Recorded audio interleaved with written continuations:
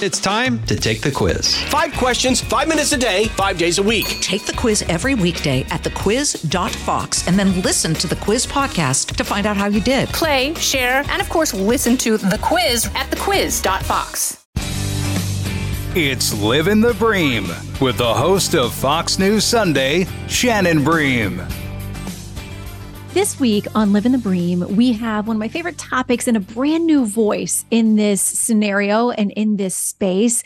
We've got Anna Golden with us, who is a rising star in the worship music world. And gosh, who does not need some worship music in the world that we've been living in the last few years, just to reset our hearts and minds, to give us courage, to give us hope, and to remind us of what's important. So Anna Golden is joining us today. She's got a brand new album out this week called Church, and we're so excited to have you, Anna. Oh my gosh, I'm so excited to be here to talk about all these things. I'm so honored. I could literally talk about this all day. So cut me off. We'll try to get in as much as we can. And, you know, to start and let folks know a little bit more about you, you've got a super talented family. Your parents are musicians. Your siblings are in showbiz and music and all of these things. But as much as there's been success in that, there was a point for you that you didn't want to go down the path of solely secular success. Not that you're, ruling that out. Your music can go anywhere. But for you, Sure. Tell us about growing up with these talented people, you and your talent, but deciding that there was a very specific path for you.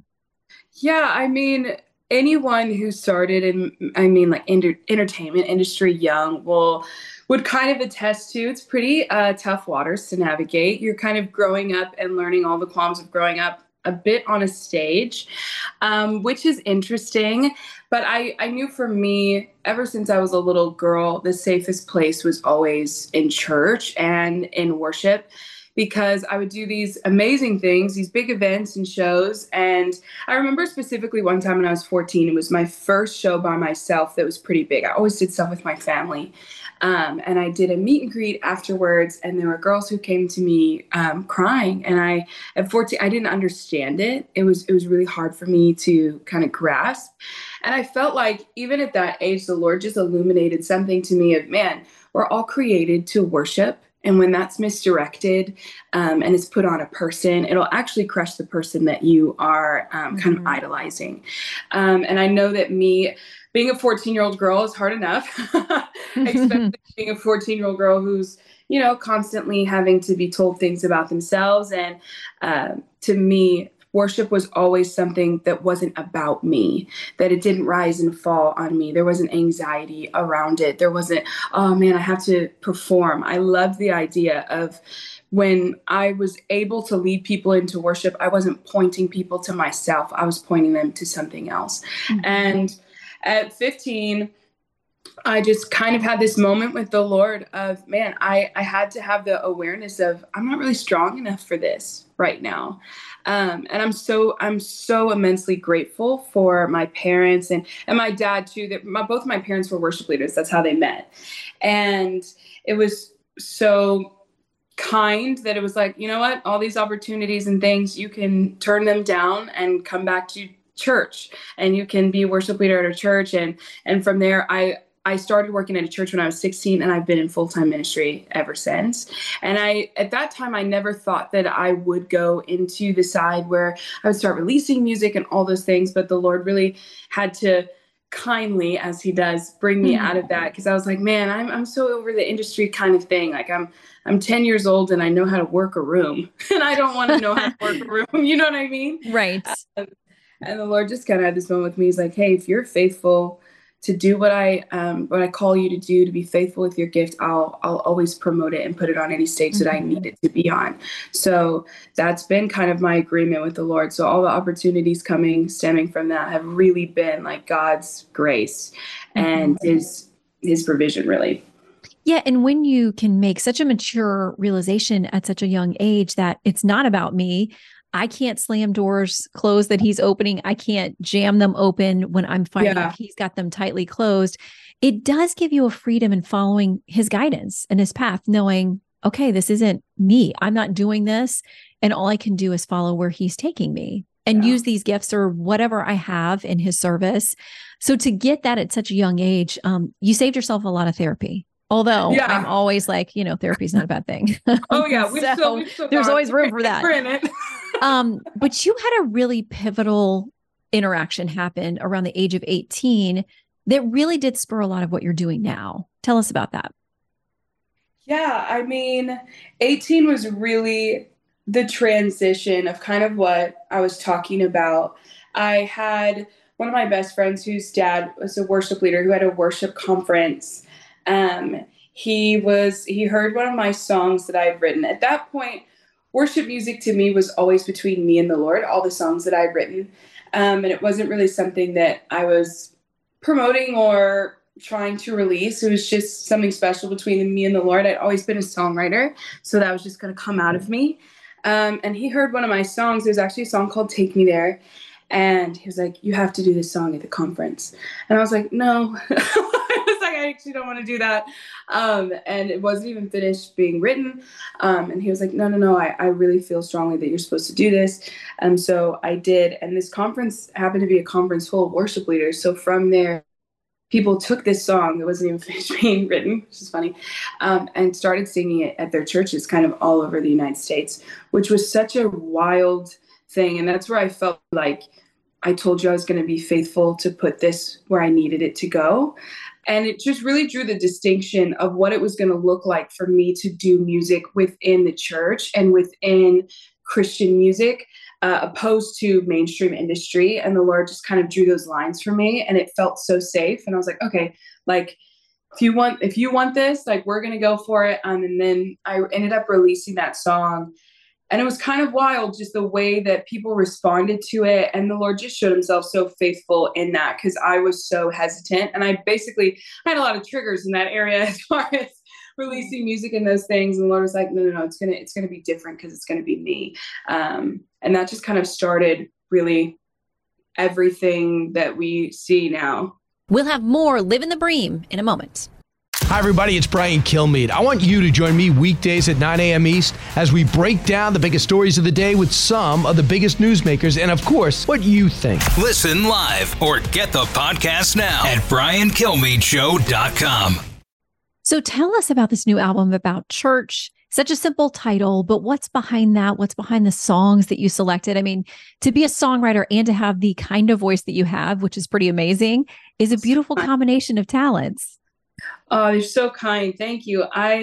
This album is so personal to me because of my experience in church and just the way that I love it. I'm not aloof to the fact of what church means to so many and what it's meant to me before too, has kind of been a face of pain, a place that felt like, man, it wasn't what I thought it should be. It wasn't what scripture said it was supposed to be. And I think that most people who've in church for a long time can share that sentiment. And I never want to seem like insensitive to that, because I'm aware that church hurt is something that is really real. And there are things that happen that just aren't fair.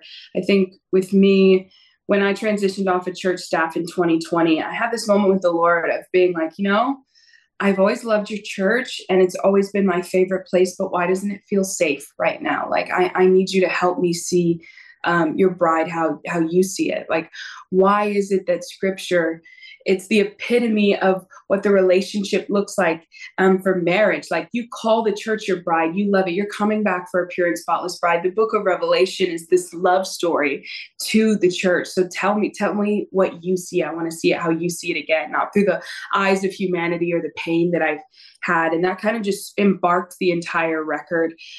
Started with a song called The Church I Grew Up In, which will be on the deluxe version. Tasha Cobbs Leonard has a version out now if you go listen to it. And it's basically just an ode to the church that raised me. And that's played such a big part in my life. Like we were talking about through therapy and just a healing journey of being able to look back and not throw the baby out with the bathwater per se, and see like, man, there are so many beautiful things. Like, church saved my life when I was in youth group. You know what I mean? Like, leaders that were, only a couple years older than me, leaning down and being like, hey, did you eat lunch today? The simple things of like being a teenage girl in a ministry and like having people lean in and just really to honor that and to honor the role that the church had played in my life. And through this album, I really wanted to give resource to the church, to the worship leader. I'm a worship leader before I'm an artist. Like, I work full time at my church, serving on Sundays. I wanted songs that worship leaders could put on their set list that are filled with faith and hope. Everything is rooted in scripture. If we have such a small amount of time on a Sunday morning to sing together, to usher in the presence of the Lord together, I wanted to make sure that these songs didn't just fall flat, that they were anointed, that they were completely scripture-based, faith building songs that people can remember and sing over themselves, that teach them scripture, that teach them the power of prayer, that teach them the power of the word. So that was pretty much the whole genesis behind all of it. And I was listening to it this morning and I was just sobbing because I really feel so grateful that the Lord trusted me with these songs and with this project. That's powerful. Why do you think that? And listen, I'm old.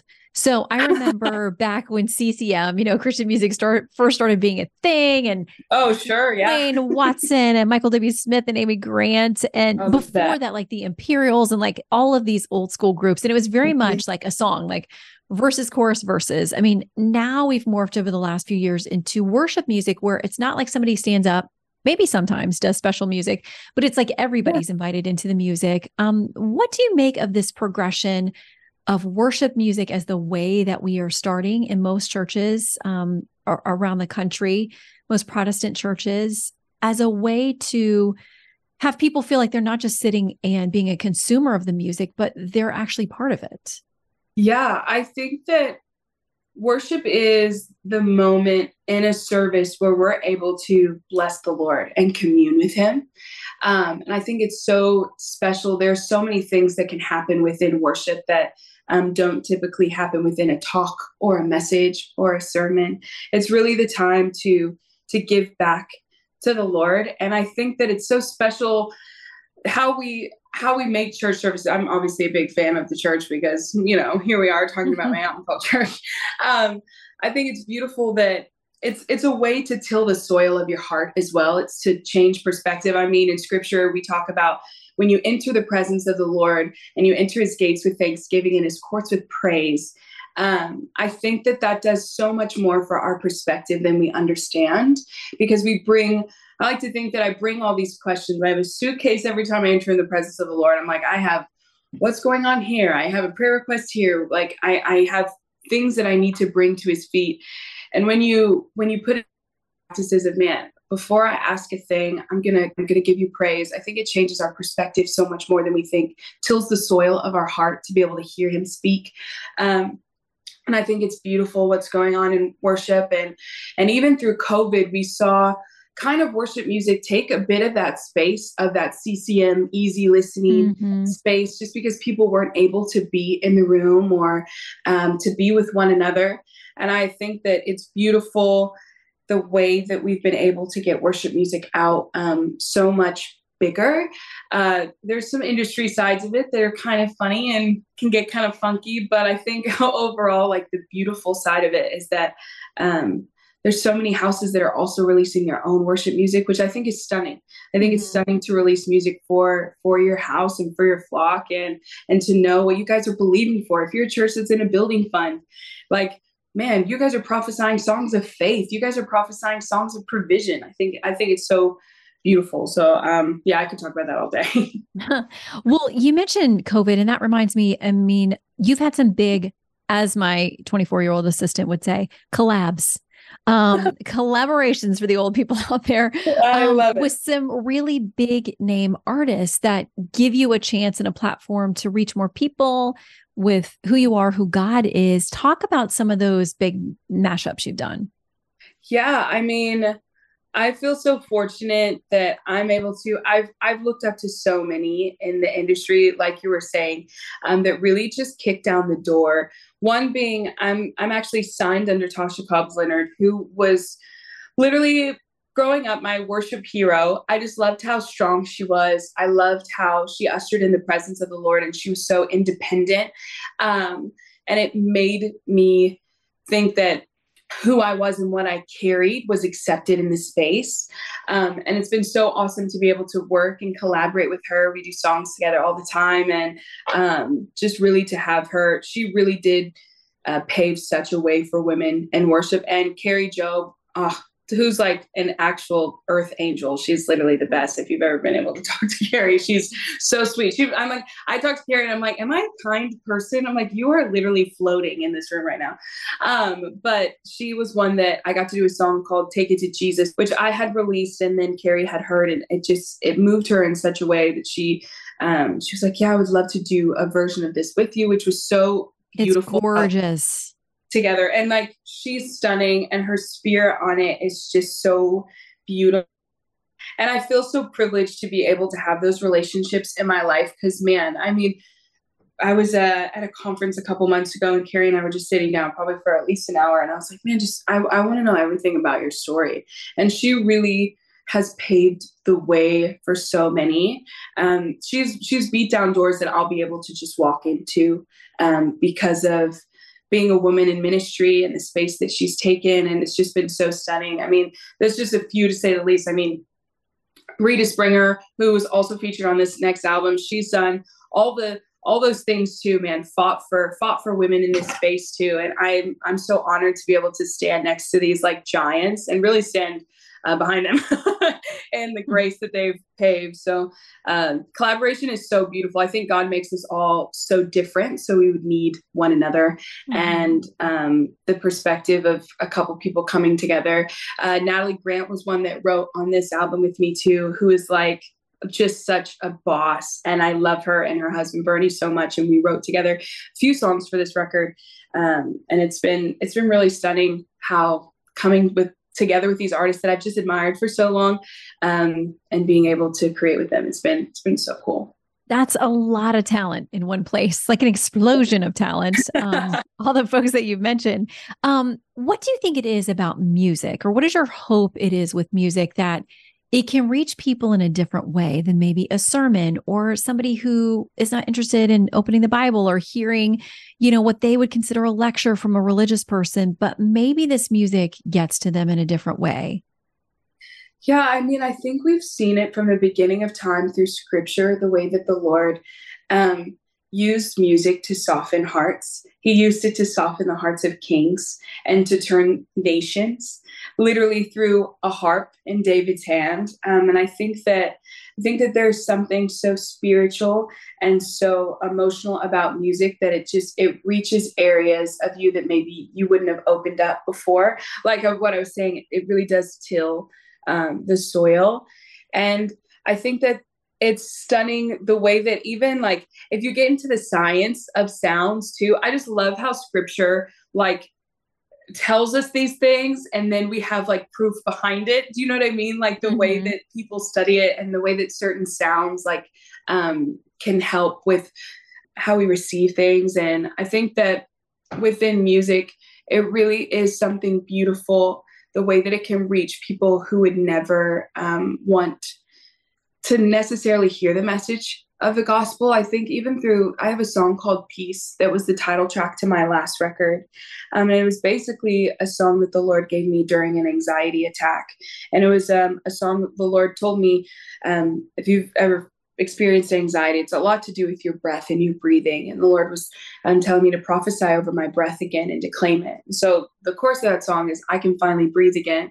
And the way that I've seen that song cross barriers, cross religion, cross culture, with the message of Christ within it, it's been something so stunning. And I think that music sometimes puts a supernatural translation on what we're trying to say, what the Lord has given us, to where it can permeate hearts that would have never wanted to, hear about it before. So I think it's such a beautiful tool. And I've just fallen in love with it completely. Well, and now people have a chance to fall in love with you, with your music, with the message of God's goodness. The new album out this week is called Church. Tell us where people can find more about you and find your music. Yeah, I am on social media, which Aren't we all these days? I love it. For better or worse, yes. For better or for worse. If you want to see way too many pictures of me and my cat, Carl, you can follow me on Cat Carl. Yeah, Carl is my little cat he's basically my son. He's the best. All of my social media handles are Anna Golden Music. I have a website as well, and you can check out all my music on anywhere you'd stream: Amazon, Spotify, Apple Music, whatever your preference is. I know people love to get a little debates on what's the best, but it's everywhere. So whatever you prefer, it's just Anna Golden. And I'm so grateful to be able to talk to you and talk about this project. And man, it means the world to me. Thank you. Well, Anna Golden, thank you for giving us some of your time. We wish you all the best with the new album, as we know it will minister to so many people. So thank you for pouring out your heart and soul into it and the music that you continue to share with the world. Thanks for being with us on Living the Bream. Oh, thank you so much. It means the world to me. Listen ad-free with a Fox News Podcast Plus subscription on Apple Podcasts. And Amazon Prime members can listen to this show ad-free on the Amazon Music app.